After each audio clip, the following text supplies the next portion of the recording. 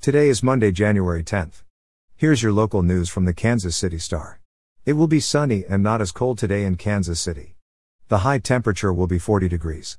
Here's today's top story. The Olathe School District is being sued in federal court by a mother who alleges that her daughter was sexually harassed as a fourth grader at Meadow Lane Elementary by former teacher James D. Loganville, now a registered sex offender after he secretly photographed another 10-year-old student for gratification.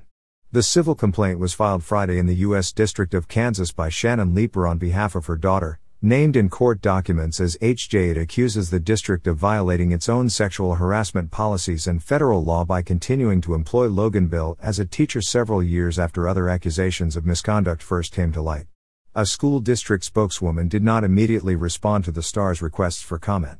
A criminal defense attorney for Loganville, who is not named as a defendant in the civil litigation, also did not reply to the Star's request.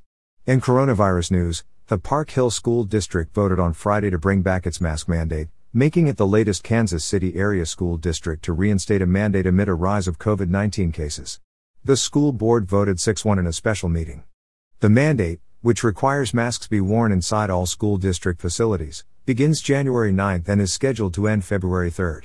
Quote, "Our numbers are really high because the Omicron variant is highly transmissible," Tammy Saylor, Director of Health Services for the district, told the board.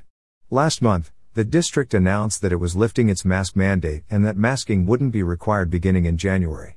And finally, in sports news, the Denver Broncos were threatening to score midway through the fourth quarter, and a touchdown would have put the Chiefs in a bad spot at Empower Field at Mile High.